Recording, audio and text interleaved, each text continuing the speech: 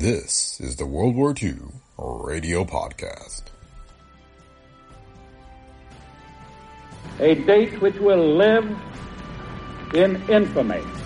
This is London. We shall fight in the hills. We shall never surrender. Go ahead, Berlin. This is the National Broadcasting Company.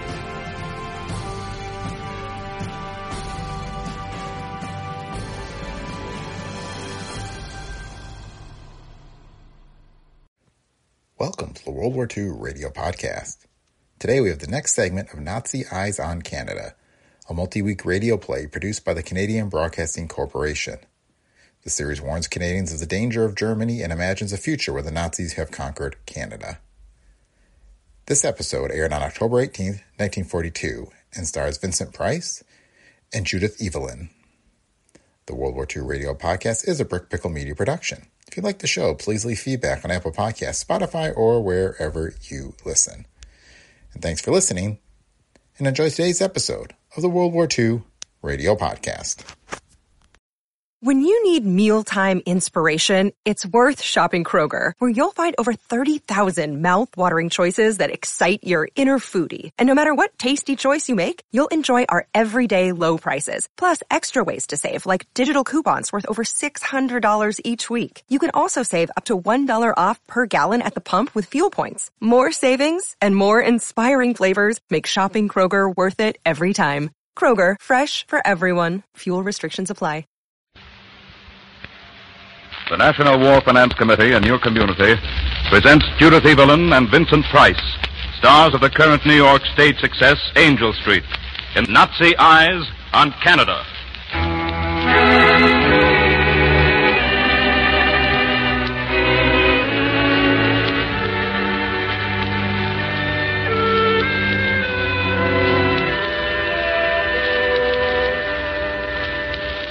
A German spy, a servant of General Haushofer's notorious Geopolitico Institute, a man who called himself Colin Ross, spied out Canada, studied our strength, surveyed our weaknesses, and then wrote a book for the German public, telling them of what he had learned about us and how easy we would be to divide and conquer. That book, not yet published in English, but translated by Duncan and Lyle Cameron as a basis for this program, gave us an understanding of how much the Axis powers want Canada for their own. It is significant that Colin Ross dismissed the land west of the Rocky Mountains as being in the Japanese sphere of influence. To his Japanese allies, the Nazi master tosses a part of our nation as a reward for cooperation. What would the Japanese do with British Columbia, its people, its wealth of resources, if they were ever to conquer Canada?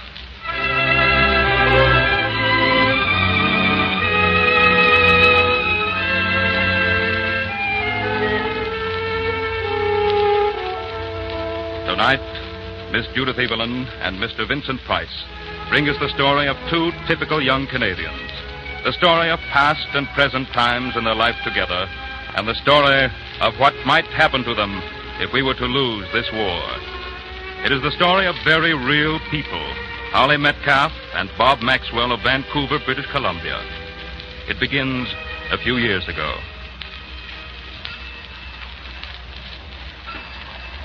There you are. 10 gallons. Oil okay? Yeah, I had it changed yesterday. 310. Yeah. 310 even. Thanks. How about that windshield? Let it go. I'm in a hurry. All right. Well, I hope to see you again. Could be. So long.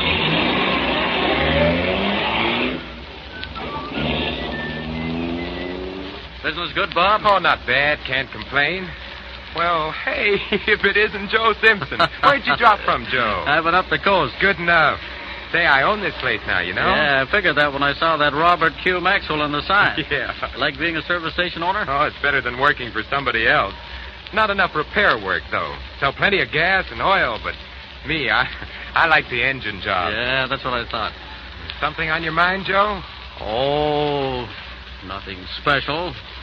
Only, up the coast, I've been in touch with the lumbering boys, mining and fishermen. Yeah? Look, Bob, you know gas engines pretty well. How about diesel and marine engines? Well, I guess there's nothing about machinery that stump me for very long. Confident, eh? When you've been chucked around the way I've been, you just naturally figure if you don't want a proposition to lick you, you've got to lick it. Well, look, I've got a little proposition that might interest you. Oh? How would you like to see painted on a signboard, Simpson Maxwell Limited, machinery? What? British Columbia is growing fast, Bob, especially upcountry. And it's powered by gasoline and diesel engines. So I thought that you and I Come on, Joe. Let's you and me go have a cup of coffee and talk this over.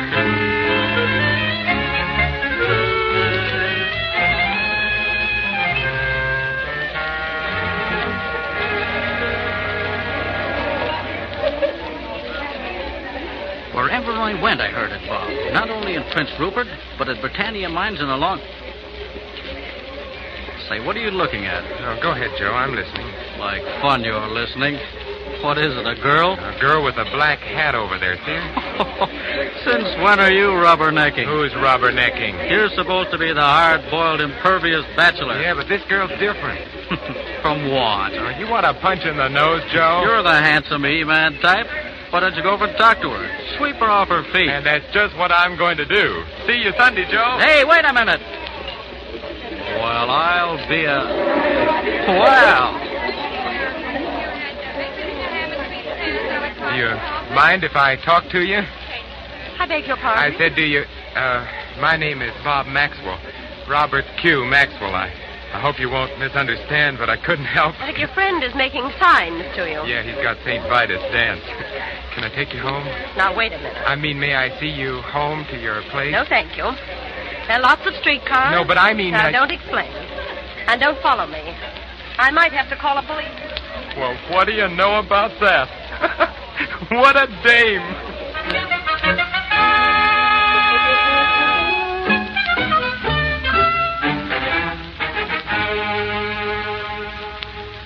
The fact of the matter is, Bob, that what those guys up on the coast need as much as machinery is service.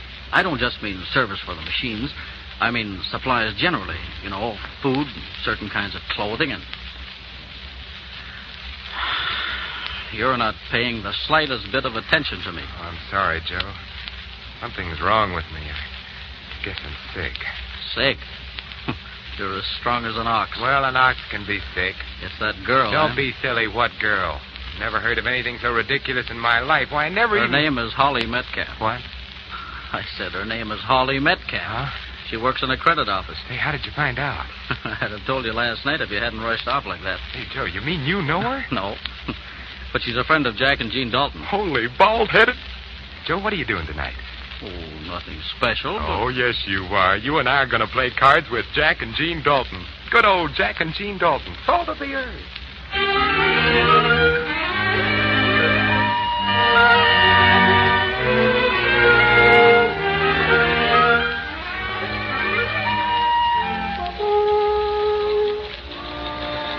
Was he good-looking, Holly? Tall, dark? Mm-hmm. The He-Man type? Oh, I love the He-Man type.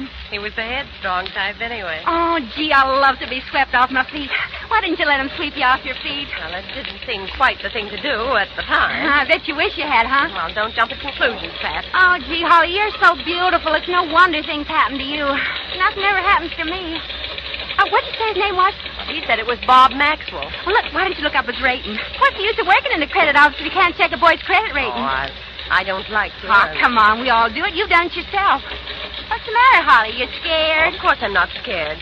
What's to be scared about? It's only that, well... Yeah, I know. When you really fall for a guy, it doesn't matter if he's the worst credit risk in Vancouver. Well, who said I was falling for anyone? I'll look him up right now. Maxwell. M. Gee, I'm as excited as you are, Holly. I hope he's okay. I should die if he wasn't. Oh, I mean, of course, none of it made any difference to me, Maxwell, Robert Q. Robert Q, you got it. What's it say? I wonder what the Q stands for. What's it say, Holly? He's all right, Pat. He's all right. A solid citizen. Gee.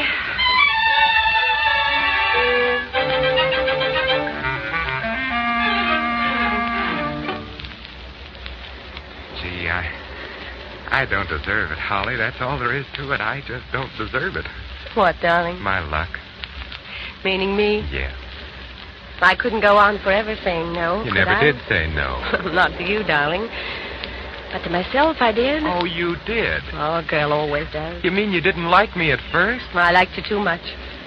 But you were so, overpowering. You mowed me down. Picture anyone mowing you down. Anyway, it's next week now. I don't suppose I could get out of it if I wanted to. Or could I? Well, you could desert me at the altar. Oh, but it's the groom who does that. Oh, Butch. Gee, we're going to be so happy. Now, at last, I'm going to have something to work for. Now, you've always had something to work for, Bob, and you know it. You're one of those bachelors that make women frantic. A self-sufficient kind. Well, you know me. I've had to work for everything. I've been everything from office boy to ditch digger, salesman to racetrack driver. But machines are my thing. Machines and people and the development of this country. I don't want to be just the ordinary self-made man, Butch. I believe in Canada and its future. I want to grow with it. But I know there are bigger things than just making money. I didn't lick my background just to stack up a pile of chips. I want to be able to look back someday and see business booming and people happy all over British Columbia, all over Canada. And be able to feel that, well, that I had a hand in it. That if it hadn't been for me, a lot of that prosperity and security wouldn't exist. I want to share it. Sure. I want to share it. I want to share it for you. For the kids. And for myself, too. Because I know what it's like to be hungry. I don't ever want to feel that I got up there on the backs of others and left a lot of unhappiness and bad will behind. That's not the Canadian way, as I see it anyway. And it's not the way of the future. We're going to have a country here, Butch. As clean and gleaming and glorious as the best machine a man ever built. But with the human stuff in it and the opportunity for a guy to get out and do things on his own that makes a man bigger than any machine. That's the kind of idea I used to have buzzing in my head in the days when I sweated for $8 a week. That's the kind of idea that Joe and I are basing our company on. Maybe it sounds kind of preachy. No. No, it doesn't sound preachy. Sounds like the man I'm going to marry. It sounds like the man every girl in this country would marry if she could. Say, you getting a cold, Butch? No, you silly goof. I'm crying. Crying? Hey, wait a minute. What have I done? Robert Q. Maxwell. Darling, sometimes I think you're the biggest goof a lady ever gave her heart to.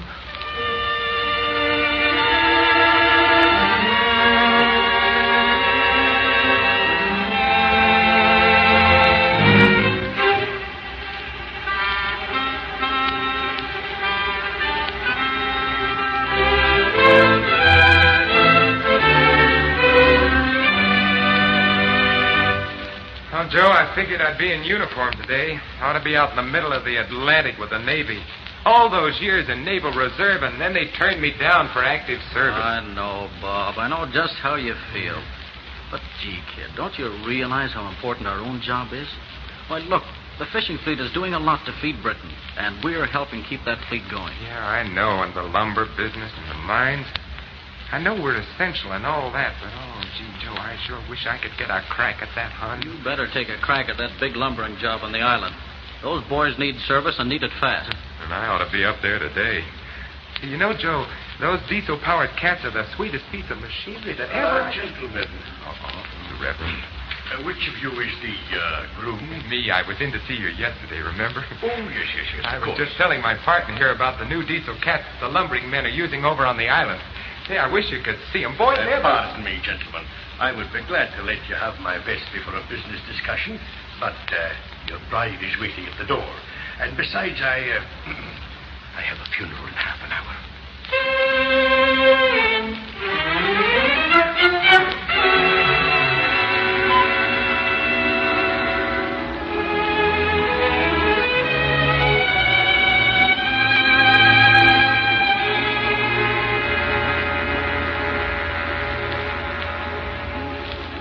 You don't have to say another word, Mr. Fraser. My partner and I know your record in the lumber business. Well, fine, Mr. Maxwell. I might as well say, while we're handing out the orchids, that you and Joe Simpson have cooked up a mighty fine reputation for yourself. Gee, thanks. You boys get out among us, understand our problems, give us service when service means everything. And I hear from the fishing fleet and the mining camps that they're beginning to talk about you fellas when they need help. Oh, thanks. That's just what we want. Now, about the contract. You got it ready to sign? Oh, not necessary, Mr. Fraser. We know you. You know us. Isn't that enough? Shake. That's a white man's way of doing business. Sure.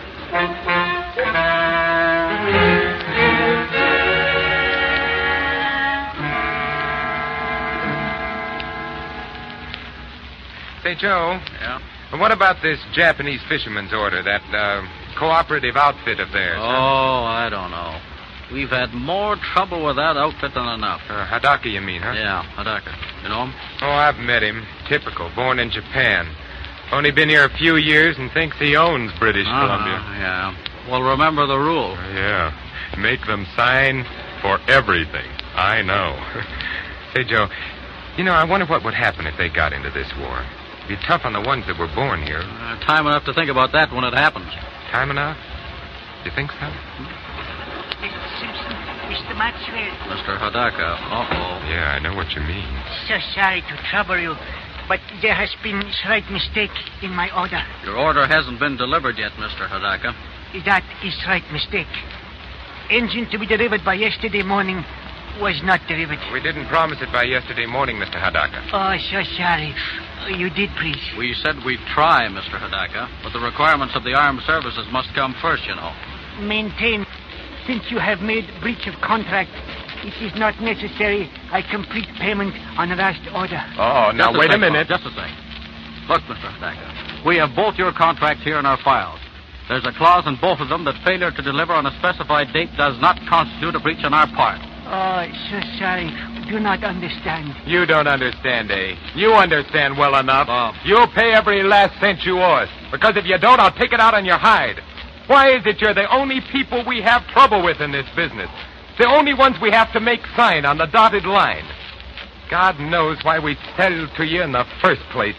There you stand, taking advantage of the democratic way of doing business and trying everything you can to twist it to your own ends.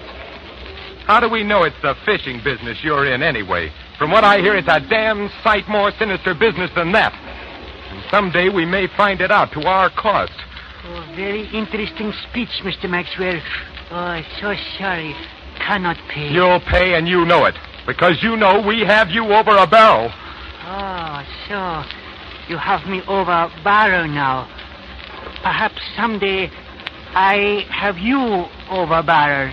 Eh?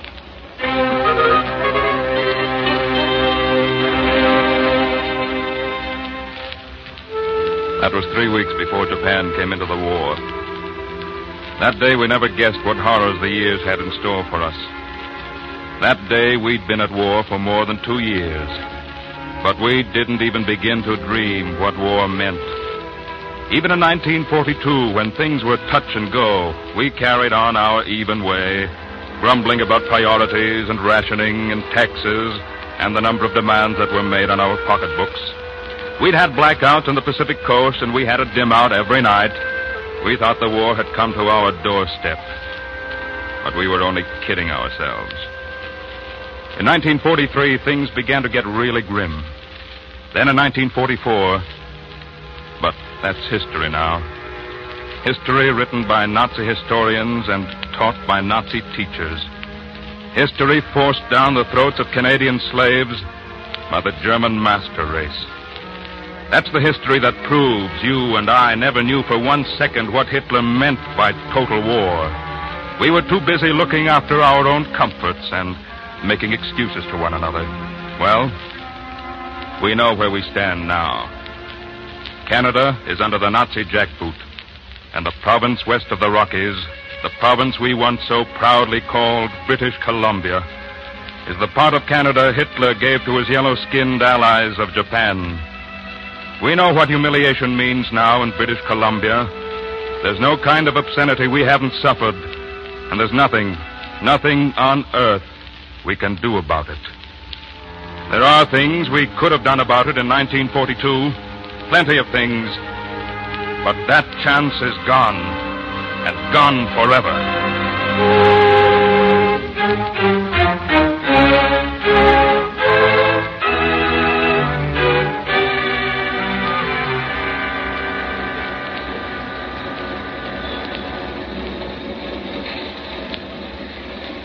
is so interesting, is it not, Mr. Maxwell, that we should meet again, and this time you should be working for me. It's more interesting to you than it is to me, Colonel Hadaka. You are still proud. We have cure for that. I have new orders. Orders? Orders from Tokyo. Orders from Tokyo. From now on, you will have the honor of delivering machinery for the Empire of Japan. You will be required to install each day of the year one Buddha marine engine for Japanese Navy. One a day, but that's impossible. Impossible? I can't get the skilled labor. There will be no scarcity of labor. Our German allies and the prairie countries are sending us a shipment of labor. Yeah, but are they skilled? Do they know anything about marine engines? It will be your problem to make them skilled. Oh, who's going to pay them? They will not be paid. They are difficult prisoners from concentration camps. They are slaves. All right, then where are we going to get the equipment? It will be provided. You see, Mr. Maxwell, there is no question of priorities now. Under our system, only the government has rights or privileges. Bob. Oh, Bob. Holly. Oh, you're so lovely, Mrs. Maxwell. Bob, I simply have to see you. You shouldn't have come here, Holly. Bob, I've just had a visit from the Civil Guard. What? Ah, Civil Guard. I'm to be taken away tomorrow. Taken away? Taken away where? They wouldn't say. Just that I'm to be ready to leave. Do you know anything about this, Hadaka? Colonel Hadaka. Do you know anything about it? Yes. Oh, Colonel Hadaka, surely they wouldn't separate Bob and me. Fear that will be necessary. Yes. So sorry. Oh, my God. Oh, what are they going to do with me? Do not worry. I, Colonel Hadaka, will personally look after you, Mrs. Maxwell. Hadaka, if you have any idea, you're going to... So sorry, Mr. Maxwell. There is nothing you can do about it. Bob! If you are obedient, Mrs. Maxwell, you will be well looked after. Obedient? If you are not, so sorry. Oh, Bob. Colonel Hadaka, if I'm to be separated from my wife, surely if you will give us just a moment to say goodbye. Highly unusual. But for so lovely Mrs. Maxwell, yes. We'll step aside the door. But only a moment, please. Bob. Darling, what shall I do? Butch, this is it. I want you to go home. Straight home, you understand? Yes, darling. I have something to attend to here, so I may be delayed. If I can, I'll get back. If not, if I'm not home by the time the Civil Guard arrives for you in the morning, you know what to do. Oh, Bob. I want you to promise me, Holly. Promise me you won't let them get you alive. But if you're not home, where will you be? Don't worry, darling. I won't be alive. I'll be waiting for you. Out there. Wherever it is. I'll be waiting for you. Yes. He's coming back. Goodbye, Butch. Kiss me, Bob. Goodbye, my darling. So sorry. Cannot delay longer. Must insist. I'm going. I'll see you out there, Bob. Goodbye, Butch. You have been very fortunate to have such a lovely wife, Mr. Maxwell. Yeah, very fortunate. Now, Mr. Maxwell, it is necessary for me to inspect the new diesel engine installations on the military highway equipment. The rock crusher? Yes. In the morning, you are to have a visit from the honorable delegation from Supreme Command. General Ishikawa, Admiral Guji, and party. This is great honor for you. But first, I must make sure all is ready for them to see. A delegation in the morning, eh? They'll want to see the rock crusher, too, will they? They will inspect everything. Yeah, naturally. Well, we'll go outside then, and you can see the machine from the catwalk. I'll throw the switch if you'll follow me this way. For your sake, I hope everything is in order, Mr. Maxwell.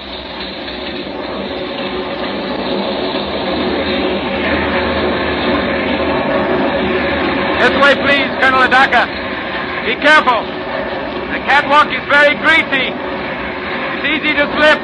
We'll be careful, Mr. Maxwell. I am too important man to lose. See down there? That's the first finished rock crusher below there. Each of those plungers is capable of pulverizing 100 tons of rock per hour. Highly efficient, honorable machine can crush rocks as Japanese Empire crushed Canada, Mr. Maxwell. So sorry for unhappy Simmery. Now, don't apologize, Colonel Adaka.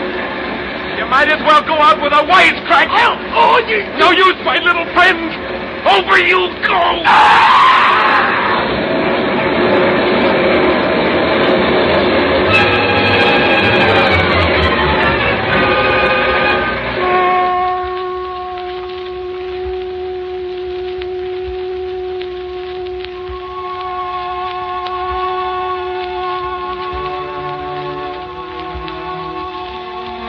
Bob, darling, where are you? You haven't come for me. You must be waiting for me out there. The civil guard will be here any minute. Dear God, help me to be strong. Help me to be grateful for the happiness I've had, and not to be afraid to die, now that I must die. Dear God, please, somehow, make all this suffering not be in vain. We failed because we lacked the vision and the faith, because we thought we could win with anything less than our all. Give the children of the future a chance to redeem what we lost. Let Bob's dream come true. Let there be a day of happy people. People who are not denied the right to work when they're willing and able to work. People who earn the right to security. That is the right of every man and woman who's willing to sacrifice to gain it. As Bob said, let the world of tomorrow be a world as clean and gleaming and glorious as the best machine man ever built, but with the human stuff in it, and the opportunity to do things that makes a man bigger than any machine. Let the people of tomorrow know that there is no birth without travail, no victory without self-denial, no happiness for the individual until he sinks himself in the good of all.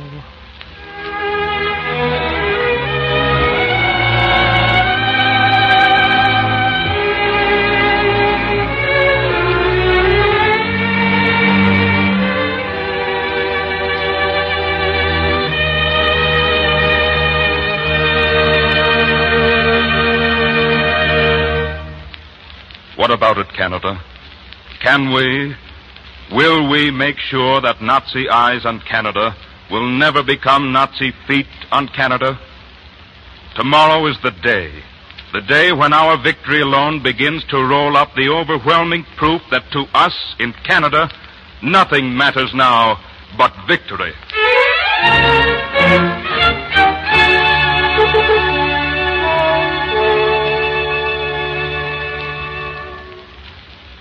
I have been asked by the Honorable J.L. Ilsley, Minister of Finance, to thank you, Miss Judith Evelyn, and Mr. Vincent Price, for your splendid performances tonight. Thank you, Mr. Green. And we'd like to send our thanks in return to Mr. Ilsley and all his co-workers for giving Miss Evelyn and myself the opportunity to tell Canada Bob and Holly Maxwell's story. It was especially exciting for me to be here tonight because I was brought up in Canada. And I lived for quite some time in Vancouver. And to think that Vancouver and the other cities and towns of British Columbia could someday be under the flag of Imperial Japan has made me realize, indeed, that nothing matters now but victory. Miss Evelyn and I talked to Bob and Holly Maxwell in Vancouver by telephone this morning, and what they said to us at the end of our conversation We'd like to have them repeat to you now. Come in, Vancouver. Well, what we said this morning, Mr. Price, I'm sure everybody has said in their hearts. Now, right now, is the time for us to put every nickel, dime, and dollar we own into the bonds that pay off and the dividends of victory. Bob's right. As Miss Evelyn said, nothing matters now but victory. When you think of what might happen if our money goes anywhere else, it's easy to see that today's money in victory bonds for war is tomorrow's money in safekeeping for peace.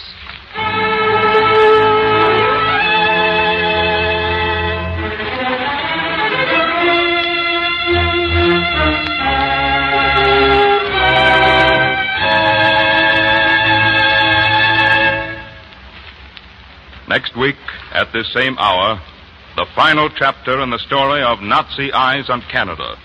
A story of a town on the western prairies, told by Orson Welles.